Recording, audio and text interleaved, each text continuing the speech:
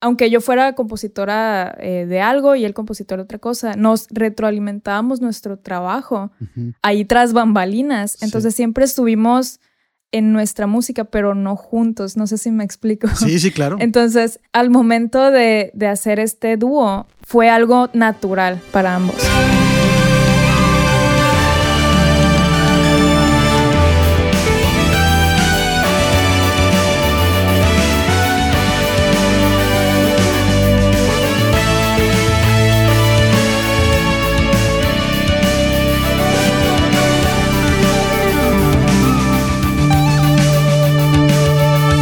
Hola, hello, welcome, bienvenidos. ¿Cómo estamos? Yo soy Marcelo Treviño y este es el Composer Podcast, donde platicamos de cómo armar tracks que cuentan historias que inspiran. Dúo de compositores sonorenses de música para cine, egresados de la licenciatura en música de la Universidad de Sonora, fundaron la compañía de preparación musical Emission Music Service y actualmente trabajan como compositores para la empresa de postproducción Disruptiva Films en la Ciudad de México. Han trabajado como orquestadores en películas como La leyenda del charro negro, Silencio, A Wizard's Tale y los videojuegos Torchlight 3, Day of Dragons. También han tenido la oportunidad de trabajar preparación musical con artistas como Alex Intec, Alfredo Olivas, Gloria Trevi, Daddy Yankee y más. Recientemente concluyeron con la música del documental Los Tres Polos del director Eduardo Hernández y la música para la ópera prima del director Rafael Martínez García, titulada 90 días para el 2 de julio. Película donde su score estará disponible vía digital por la disquera especializada en música para cine Plaza Mayor LTD. Es un gusto echar la plática hoy aquí con Mayra Lepró y Alejandro Karo. Gracias por estar aquí. ¿Cómo están? Hola, muy bien. Muchas gracias por la... El super intro. ¿Qué tal? ¿Todo bien? Sí, súper bien. Súper. Me motivó y me sentí pro. Es muy esperada. Se ve bien formal, pero me gusta. Se ve divertido. ¿Cómo están? ¿Cómo van ahora con todo esto de... Ya llevamos un rato, pero ¿cómo van trabajando en la pandemia, con todo esto de estar encerrados, que es nuestra naturaleza, pues, como quiera? Pero ¿cómo les ha ido? ¿Cómo van los proyectos? ¿Qué novedades? Pues todo va bien, todo se ha estado ajustando, ¿no? Dale. Sí. Todo ha estado, pues, como dices, ya era nuestra naturaleza estar encerrados en un cuarto y así. Y afortunadamente... o sea, el trabajo no paró. Afortunadamente muchos trabajos y proyectos se pudieron concluir durante el 2020, que fue el año pues, más pesado de la pandemia. Y el 2021 pues empezó con proyectos, gracias a Dios. y pues no podemos decir que no nos podemos quejar. Todo ha ido bien dentro de lo que cabe, ¿no? Sí, ha continuado. Okay, eso es bueno porque sí, de repente se pararon muchas producciones y eso como que sí tuvo su repercusión en la parte de la post, pero qué bueno que sí, que tenían cosas que le dieran continuidad ahí. Exacto. ¿Tú, Mayra, cómo vas? Pues como decía Alejandro, ya estábamos acostumbrados a estar en un cuarto. Alejandro compone en su estudio, yo compongo en el mío porque pues todos sabemos que el proceso es muy personal, entonces estar en cada quien en su estudio pues ya es algo que ya llevamos años haciendo. Entonces creo que lo único que cambió fue que ya apenas estamos empezando a grabar en estudio. No podíamos grabar en estudio antes, pues por obvias razones. Está complicado. Pero ya se está pues normalizando todo. Bueno, más bien como ajustando toda la pandemia. Entonces, ahí vamos. Hay varias cosas que les quiero preguntar y qué padre que mencionas ahorita lo del proceso de cada uno, que me interesa ver cómo la parte de la colaboración. Okay. Es bien bonito la parte de componer juntos proyectos. Pero primero que nada, se me hace súper interesante para la gente que está escuchando, que es un servicio de música de preparación. Creo que es algo bien padre para muchos de los que, tanto compositores como personas que están estudiando composición o que quieren generar música para cine y televisión. Ustedes tienen una experiencia muy bonita con eso. ¿Nos pueden platicar un poco? Sí, pues Emission Music Service nació como un acercamiento de Mayra de Mayra y mío para poder entrar al mundo de la música para cine. Obviamente entrar como compositor y ser jefe de departamento de un departamento musical de una película es sumamente difícil si no tienes créditos antes. Entonces Mayra y yo pues estamos en provincias, vivimos en Sonora Y la manera en la que empezamos nosotros a poder entrar pues, en toda esta industria que es muy peleada dijimos, pues somos buenos haciendo partituras, vamos a empezar una empresa mexicana de preparación musical y orquestación para compositores mexicanos o de cualquier parte del mundo, para nosotros poder generar créditos. Y ya después, cuando nosotros podamos, durante ese mismo camino que vamos generando créditos como orquestadores o preparación musical, poder ir haciendo nuestras carreras cada uno como compositores.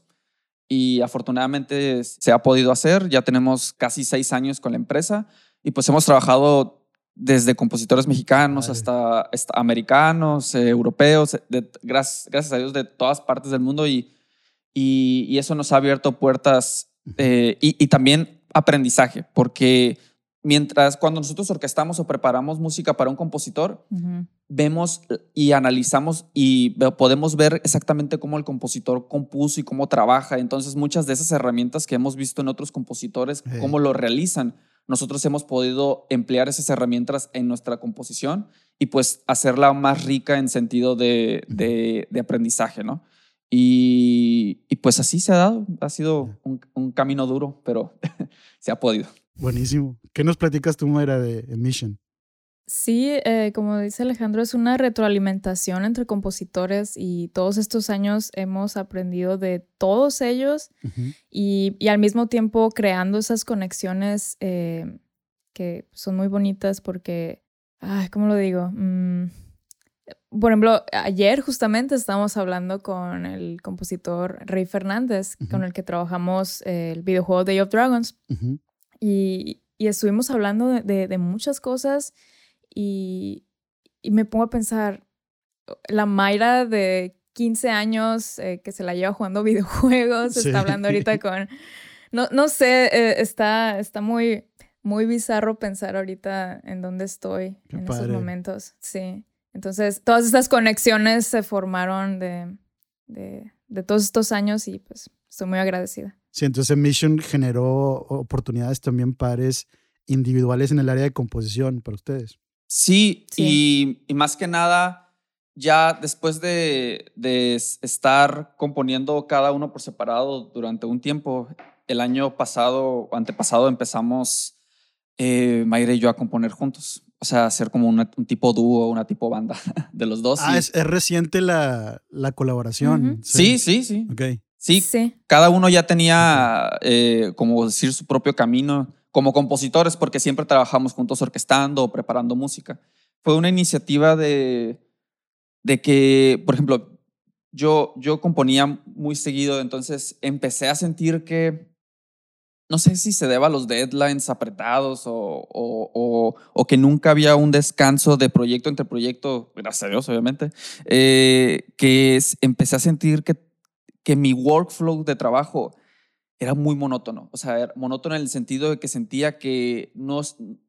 O sea, la música obviamente no sonaba igual entre proyectos, pero yo sentía que necesitaba explorar más, necesitaba abrir horizontes musicales en el sentido de que quería sentir que mi música se escuchara. Obviamente ya se sentía diferente de proyecto en proyecto, pero quería yo que se sintiera el triple de diferente entre proyecto en proyecto, que no se sintiera que yo era yo el que componía en cada proyecto, porque quería que cada proyecto tuviera un signo. Entonces se me ocurrió la manera de abrir esto y hablé con Mayra y le dije, oye, ¿por qué no empezamos a componer juntos? Porque yo siento que me está pasando esto y tal vez si somos 2 cabezas componiendo, obviamente los horizontes se van a abrir porque al mismo tiempo que tú consigues proyectos, yo voy a también conseguir material para poder trabajar los dos y nuestro desarrollo creativo va a ser diferente porque vamos a estar uniendo 2 cabezas y lo padre es que Mayra y yo tenemos gustos musicales muy distintos. O sea, no nos gusta lo mismo. Entonces, la música que hacemos juntos pues se ha prestado a ser muy diferente a lo que yo hacía antes y lo que Mayra hacía antes. Y es bien raro porque Alejandro y yo nos conocemos desde la universidad, desde el 2012, no sé. Sí. Y desde que empezamos a trabajar en el 2015, por ahí, ya hemos estado inconscientemente, ya estamos relacionados con nuestros procesos musicales. Entonces yo componía algo, Alejandro yo se lo mandaba a Alejandro y él conocía mi música, o Alejandro componía algo, me lo mandaba a mí, oye, ¿qué piensas de esto? Así. Y silenciosamente detrás, aunque yo fuera compositora de algo y él compositor de otra cosa, nos retroalimentábamos nuestro trabajo ahí tras bambalinas. Entonces siempre estuvimos en nuestra música, pero no juntos. No sé si me explico. Sí, claro. Entonces, al momento de hacer este dúo, fue algo natural para ambos. Sí, ya tenían, iban conociéndose. Exactamente. Y con el tiempo hemos ya perfeccionado nuestro workflow juntos de trabajo, porque no ha sido el mismo desde que componíamos cada quien por separado. Y además de que yo también ya era muy fan de muchos compositores que eran dúos. O sea, Trent Reznor, Atticus Ross, Ben Salisbury. Ok. O sea, a mí me encantan esos dúos de compositores. The Newton Brothers. A Newton Brothers. A mí me encantan esos dúos. Entonces yo siempre tuve esa duda de cómo le hacen para trabajar juntos. Y pues hemos perfeccionado como que un tipo. Sí, es una muy buena pregunta. ¿Cómo ustedes, exactamente esa parte del proceso, porque bueno, nos podemos poner geeks un ratito, pero cada quien está en su estudio y después de esta pregunta quiero preguntarles acerca de individualmente su proceso de composición. Porque eso también es bien interesante, como el approach que le dan ustedes a una película. Pero primero si pueden platicar un poquito del workflow en sí, como platicabas ahorita, Alejandro, de nos dividimos de esta manera las piezas, o melódicamente, armónicamente, y luego la programación, cómo se organizan, tienen un Excel, cómo funciona la onda. Pues mira, nosotros, esto es lo primero que hacemos, primero. Sí. Primero, pues vemos la película, obviamente los dos, nos presentamos hacemos el spotting con el director y no nos asignamos cues por separado cada quien. O sea, no decimos, Mayra va a hacer estos y Alejandro va a hacer estos, porque en ese sentido, unos cues van a sonar muy diferentes a unos o al otro. O sea, no queremos que se sientan, estos cues son de Alejandro, estos cues son de Mayra. Queremos que se sientan los dos de que son de Alejandro y Mayra. Entonces, la manera en que hacemos esto, los dos trabajamos todos los cues.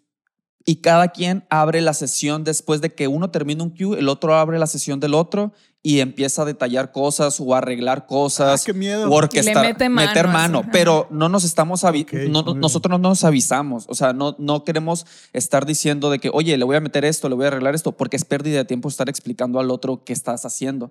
Entonces, obviamente tenemos que dejar el ego atrás de que si uno siente que el cue ya está terminado y el otro ve algo que se puede mejorar, el otro le mete mano sin estar preguntando ni pidiendo permiso, porque es parte de esta colaboración que nosotros queremos que se sienta que la música no venga de nosotros dos, sino que se sienta uno solo.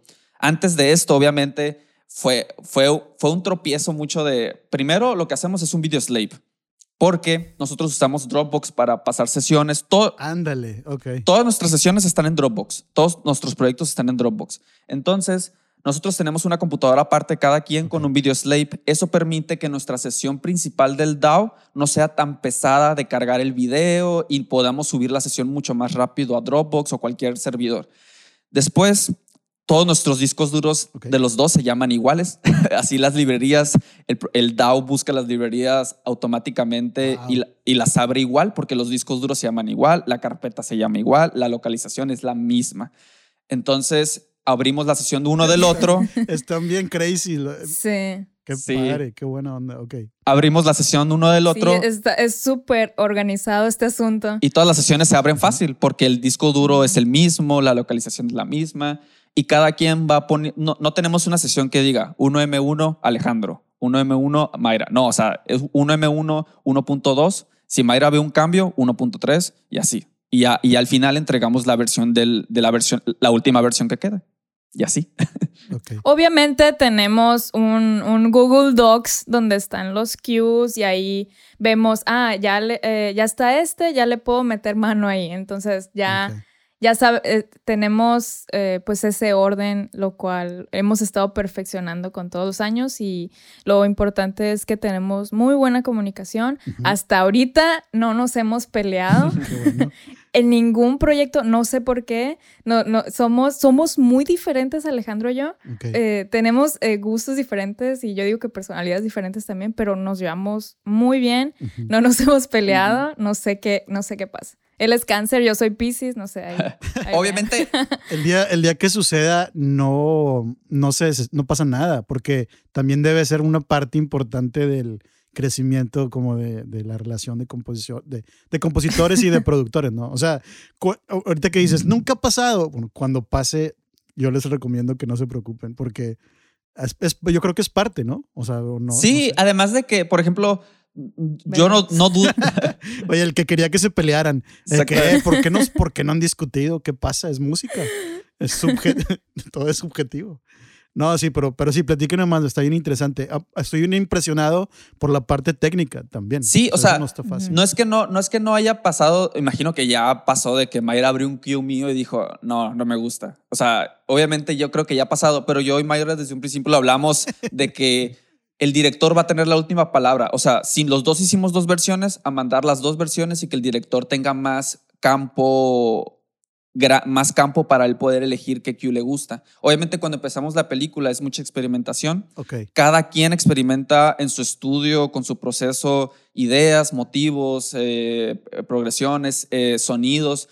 Y al final, todos los el template que haya hecho cada quien, lo hacemos un solo template de sonidos para poder tener ese template que creamos los dos juntos durante toda la película. Y cada vez que abrimos un cue, simplemente hacemos un copy y un paste de ese template, cambiamos el nombre y empezamos a componer. O sea, pero en realidad ya es una exploración que cada quien hizo, cada quien en su hábitat, ¿no? Y sí somos muy directos con eso, sí somos muy honestos. Alejandro y creo que yo, no sé, también hemos dicho, oye, hay que hacer otra vez. Sí. Como que no está ahí, no está dando el feeling que necesita la escena. Okay. Entonces sí somos muy... Como digo, tenemos muy buena comunicación en eso y no hay ego y no nos agüitamos. Como dice Alejandro, es por el bien del proyecto. Qué y bueno. El director tiene la última palabra. Está bien, soy bien, muy padre organizado y bien profesional. Sí, dime. Sí hay veces en que Mayra y yo nos reunimos, pero es cuando ya son casos así muy extremos de que, oye, tenemos que entregar 4 cues para mañana y ninguno nos gusta. Entonces ahí sí nos reunimos los dos y empezamos a componer con los dos juntos en un mismo cuarto y el proceso es más rápido. O sea, es que ya son varios años de trabajar juntos que ya tenemos un proceso, yo creo. Y cuando están componiendo ustedes y tienen que entregar y grabar y partes, ¿contratan a Emission? ¿O cómo le hacen? Porque las dos cosas al mismo tiempo te explota la cabeza de la cantidad de trabajo si tienen que hacer las dos cosas. ¿Cómo se empalma eso y cómo lo han manejado? Uy, sí. Sí, nos dividimos la cabeza. Es que ya está el proceso, pues, por ejemplo, en una película primero compones, después haces la orquestación y después se graba, ¿verdad? Ok, muy bien. Generalmente. Entonces, somos muy organizados con eso y sí nos dividimos ese trabajo, pero seguimos el proceso natural de una película. Okay. Entonces, sí es mucho estrés y mucha ansiedad, pero se hace y se termina y pues lo bueno que podemos malabarear todo ahí. Sí, siempre hay alguien que pueda apoyar con ciertas cosas, ¿no? Durante el proceso. Sí, además de que, por ejemplo, si yo ya terminé de componer mis cues, yo empiezo a orquestar los míos. Y si Mayra ya terminó los suyos, empieza a orquestar los suyos. Cada quien orquesta sus propios cues y al final hacemos la preparación musical de todos los cues. En realidad, nuestro template también de Sibelius ya está muy seteado. O sea, nosotros ponemos una nota y la partitura ya está lista. Okay. Todo nuestro seteo de la partitura ya está lista. Ok. Por nuestros cues, Alejandro se refiere, obviamente, cada quien empieza el primer cue. Cuando nos dividimos el proyecto, ¿no? Entonces, obviamente, alguien empieza un cue y otro cue. Entonces, para tener organización entre nosotros, los decimos nuestros cues, pero hay una mezcla ahí entre ambos. Sí. Entonces, es solamente por Tal vez yo lo empecé, pero Mayra lo terminó. Te leo. Se me hace bien interesante cómo platican de los pasos. Y ahorita nos brincamos a eso de cada quien cómo le da su approach a un cue, por ejemplo. Pero se me hace bien interesante ahorita que platican la parte del orden que ustedes toman de composición y luego después orquestación y luego después partes y luego después grabación y luego quizás después una mezcla final de música. ¿A qué se refieren por composición y luego después orquestación?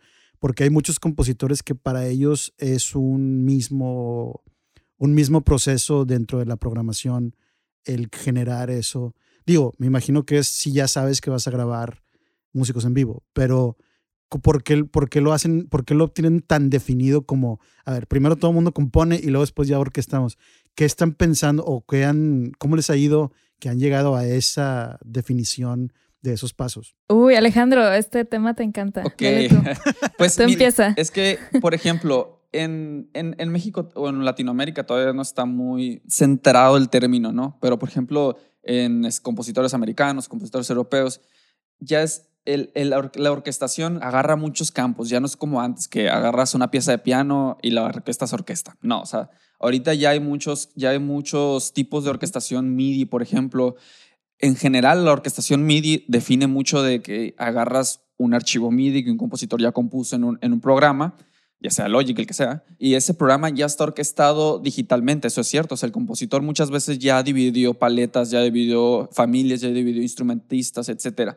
Pero toda esa orquestación, toda esa música se tiene que pasar a un programa de notación musical, ya sea Dórico, Finale y Sibelius, donde tú realmente vas a pasar eso a una partitura donde un músico realmente lo puede leer. O sea, estás traduciendo MIDI a real. O sea, vas a poner dinámicas, vas a poner articulaciones, vas a poner frases, vas a poner ligaduras, etcétera. Todo eso que el programa de producción musical no hace. Un programa de producción musical te puede hacer una partitura así, pero no es una partitura profesional, así de edición, así para vender, pues no.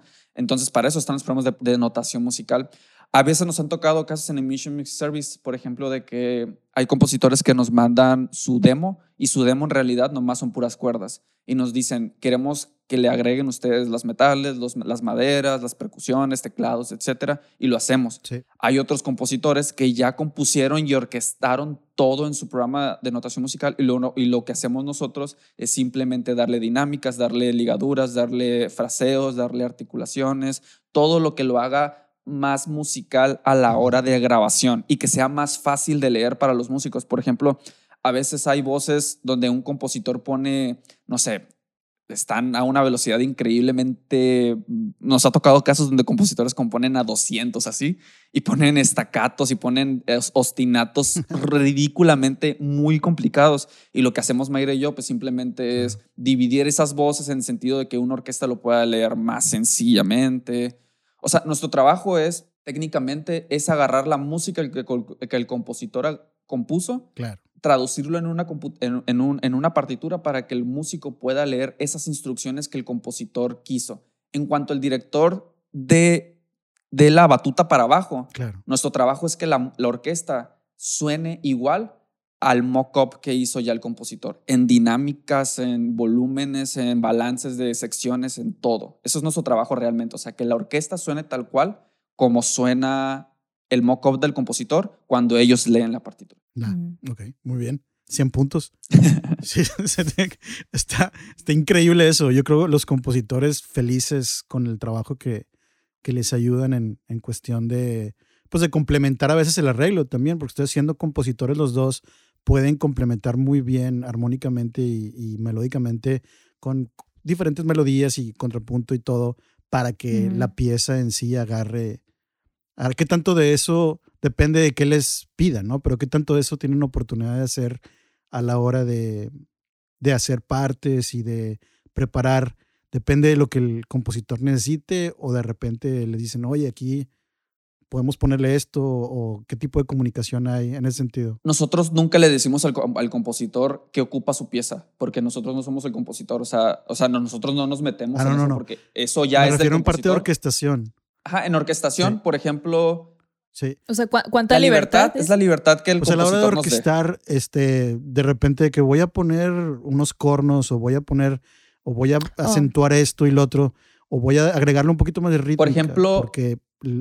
Porque si puedo apoyar o por ejemplo, una percusión, o si te dicen, nada más programé una tarola, pero métele más cosas.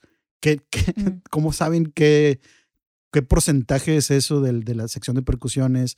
¿O es ya más, lo hacen programando o lo hacen directamente en Dórico, en Sibelius?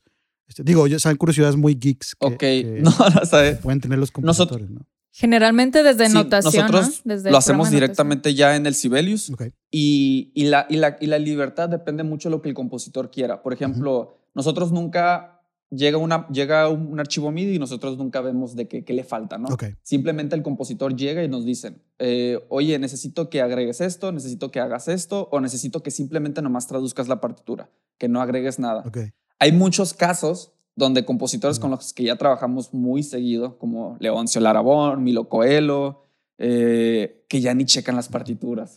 Eso nos da mucho miedo. O sea, ya nos tienen confianza. Mortal. Sí, Okay. y ya ni la checan a veces. O sea, de que nos mandan algo, lo hacemos, se los mandamos, ya no lo checan y así se va la grabación. Y para nosotros es, no, o sea, dale una revisada mínimo, porque cualquier problema que haya es nuestra culpa y eso hace perder tiempo, hace perder dinero, obviamente la renta del estudio. El estudio. Entonces, hay compositores con los que ya tenemos esa confianza, pero hay obviamente un compositor nuevo que nos llega y nos cheque el trabajo, obviamente, pues no, o sea, sí lo tiene que checar. Y pues la libertad sí consiste mucho en eso, o sea, la libertad que el compositor quiere que nos dé y lo que él necesite. Por ejemplo, hay compositores como Matt Wellman que en Torchlight, por ejemplo, a veces él componía ya toda la música, o sea, maderas, todo. Y hay veces en donde la música nomás él alcanzaba a componer las cuerdas y nos dice, agrégale los metales y las maderas y todo lo demás. Y pues eso es más trabajo porque eso ya es arreglo. Okay. Pero nosotros ya sabemos más o menos qué incorporar a la música porque ya tenemos una referencia preexistente de toda la otra música de él que ya orquestamos. O sea, ya sabemos qué le gusta hacer, ya sabemos qué tipo de cosas hace él en ciertas familias. Y ya eso lo replicamos a la música que él ocupe que nosotros hagamos. Bruto. Mayra, ¿tú trabajas en Sibelius o en Dorico en cuestión de Mission? ¿O en qué programa estás trabajando ahorita? Trabajamos ambos programas. La mayoría lo trabajamos en Sibelius, pero usamos ambos porque pues, somos embajadores de Steinberg. Sí. Entonces ya dominamos también Dorico y pues también Sibelius y Finale, todos los... Yo creo que pues como una compañía de preparación musical es importante saber todas las notaciones. De hecho, en Day of Dragons, Rey Fernández usa StaffPad.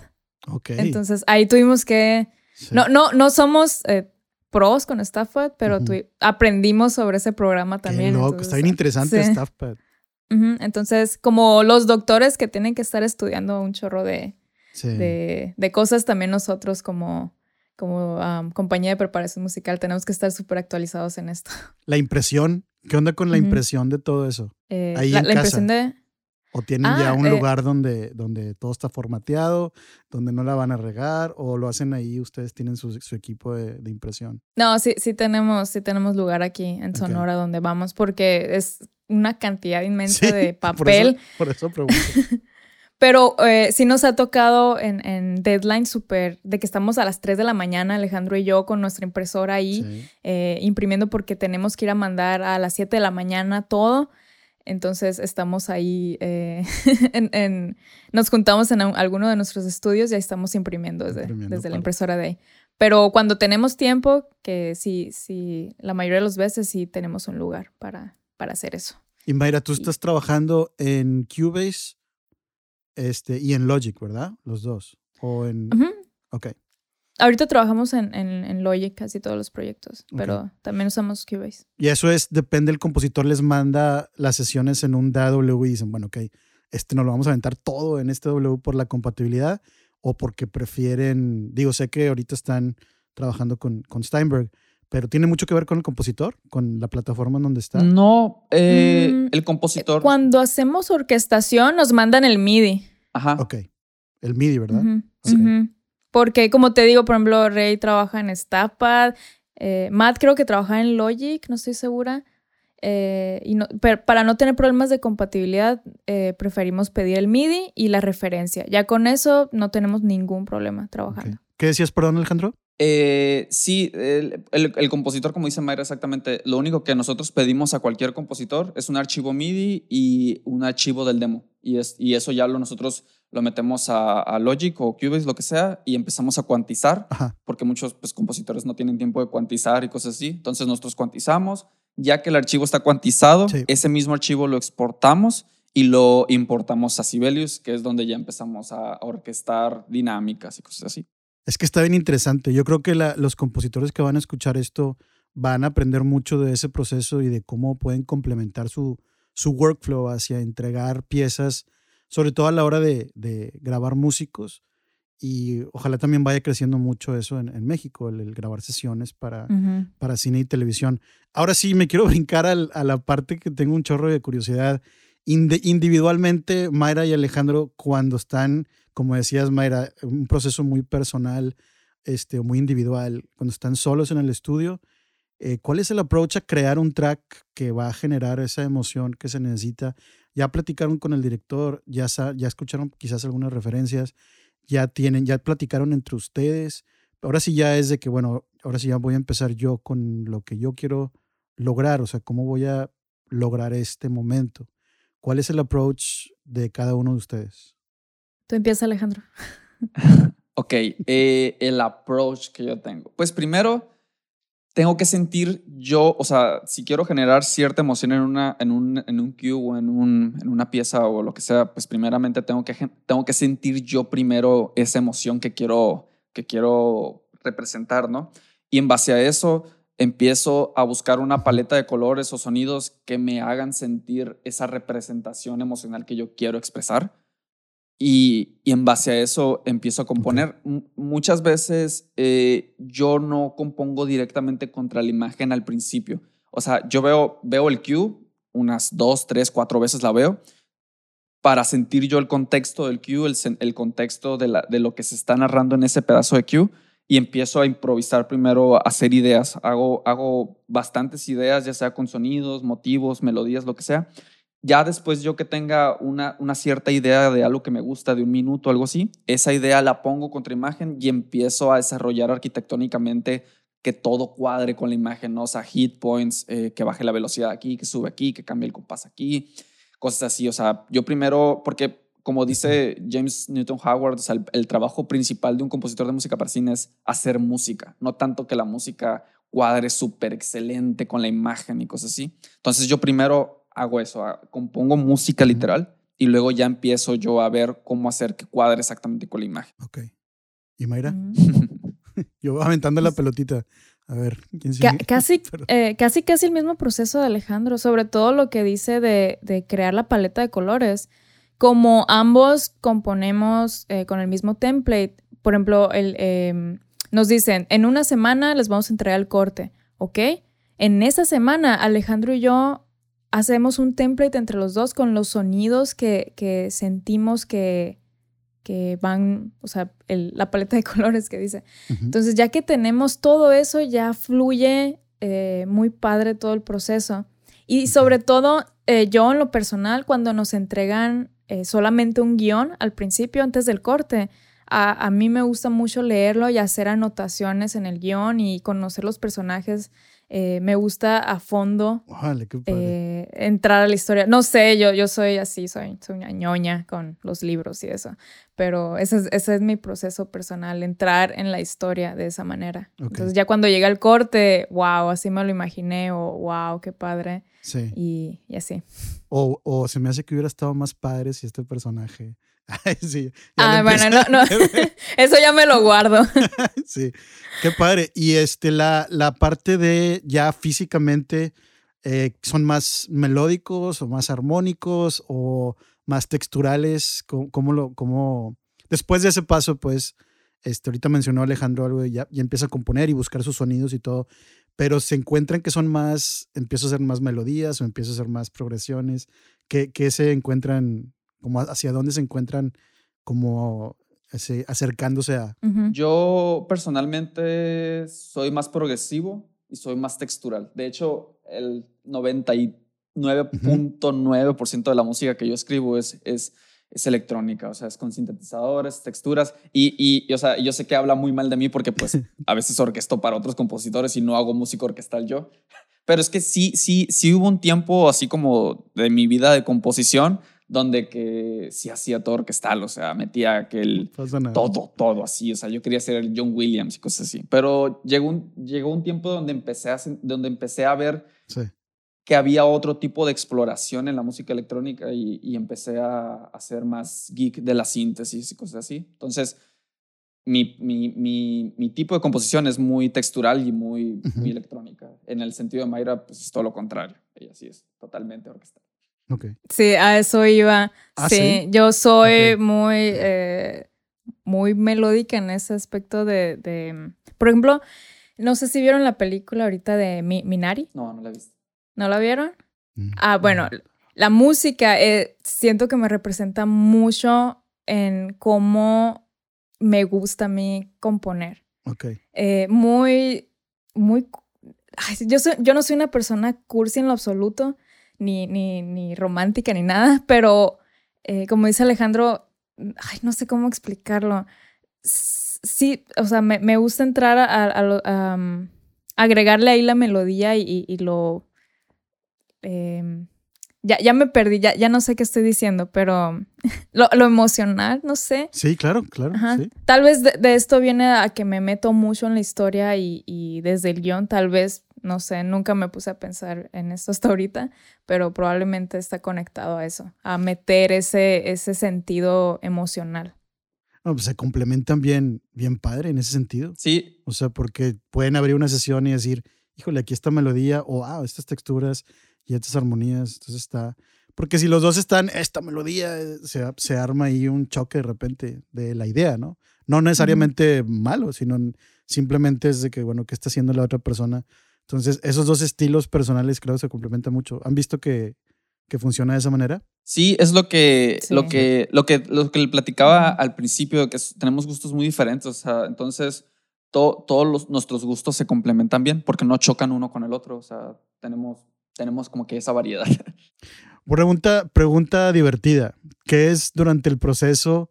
Ya es que de repente hay un chorro de presión porque es bien rápida las entregas. De repente ando ocupado con cosas, pero también quiero grabar mi rola. Y luego también tengo ganas de salir con mi pareja. ¿Qué parte del proceso cuando están componiendo, cuando están en medio de la producción, es el que más disfrutan? O sea, no sé, composición, programación, sonidos, hacer el template, o sea, el que sea, pero si tuvieran que escoger uno, ¿cuál es el momento durante la parte de la producción o la composición o la entrega de algo de emission para un proyecto que más disfrutan? Donde dicen, aquí me puedo quedar, estos 10 minutos que estoy haciendo ahorita, me puedo quedar 3 horas haciendo esto.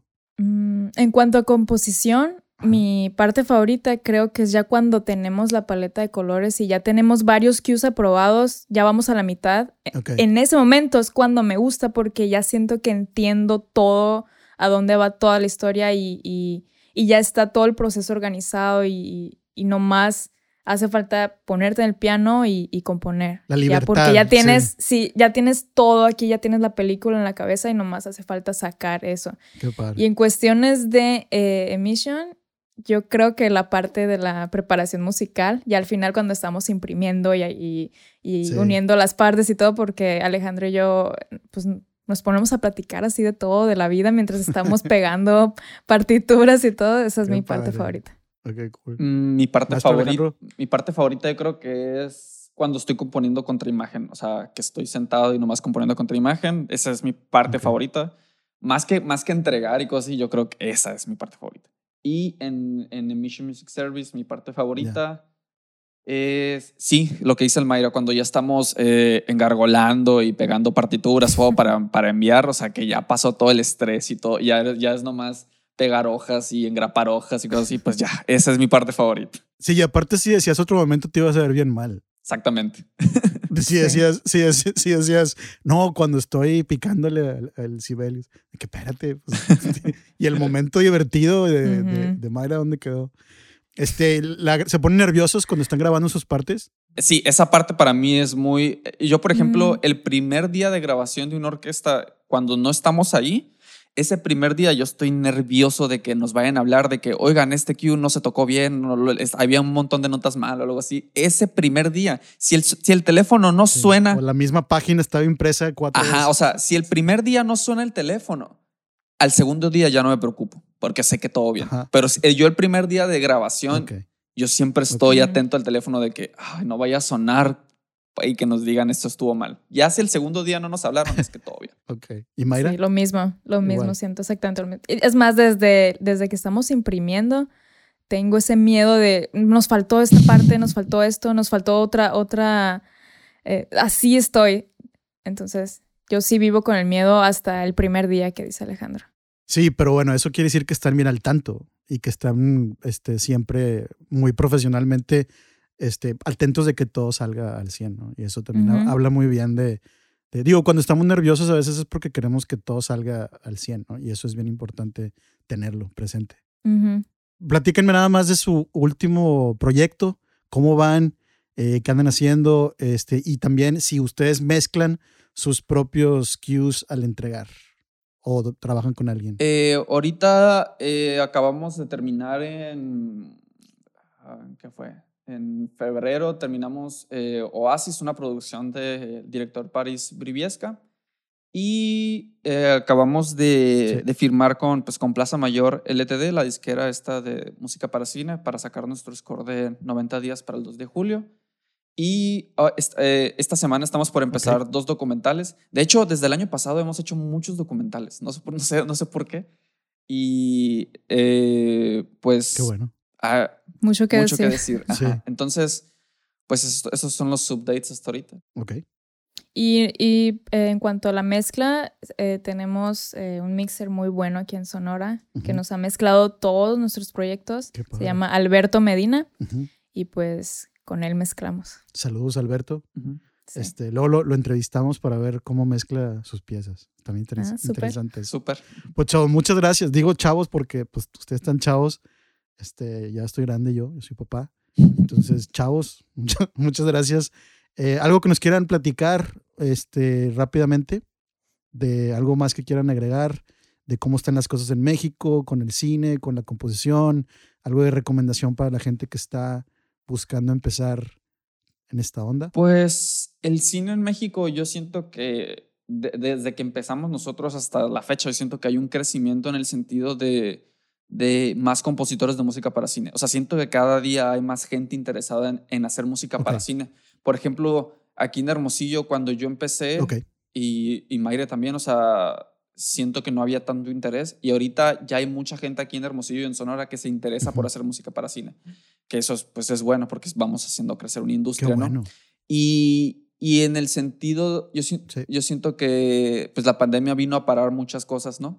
Pero, pues, no sé, un consejo que le podría decir a toda la gente que quiere empezar a hacer música para cine es mande correos, busque oportunidades, busque ventanas, porque así como Mayra y yo empezamos a buscar oportunidades cuando empezamos, que nadie nos daba una oportunidad, con el tiempo se fue dando. O sea, el no ya lo tienes, entonces busca el sí, o sea, en cualquier parte. Sí es posible, o sea, en México sí es posible una carrera como compositor de música para cine. Y lo hemos visto Mayra y yo muy de cerca, o sea, es posible. Ok. Sí, totalmente de lo que dice Alejandro. Él siempre me termina motivando, siempre. ¿Sí? Él es muy motivador, el motivador sí, en serio. Y pues, ¿qué más? Síganos en nuestras redes, ahí vamos a estar publicando más cosas. Claro. Muchísimas gracias, chavos, como les digo. Muchas felicidades. Estoy bien impresionado y espero poder pronto mandarles cosas para trabajar con ustedes. Ojalá y se hagan un par de cosas aquí y luego me dicen cómo andan de tiempo para eso. Muchas felicidades. Ya quiero escuchar con Plaza Mayor el soundtrack. 90 días para el 2 de julio, ¿verdad? Sí. Felicidades y muchas gracias por estar aquí. ¿Alguna otra cosa que quieran decir nada más para despedirse de la gente que lo está escuchando? No, pues muchas gracias, Marcelo, por la invitación. Gracias. Preguntas bien raras, incómodas de final de podcast, de algo más que quieran decir a la gente que nos escucha. Está rara eso. Sí, pero sí. No, pues muchas gracias a toda la gente que nos está escuchando. Esa es mi responsabilidad. ¿Por qué les tengo que decir mi responsabilidad?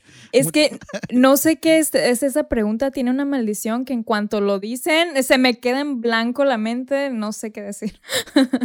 Muchas gracias por invitarnos primero. No, muchas gracias a ustedes. Muchas gracias a ti, Marcelo, porque es increíble lo que las redes sociales hacen, o sea, de cómo permitir que conozcamos gente de otras partes y todavía siendo gente que admiramos. O sea, la neta, muchas gracias por invitarnos.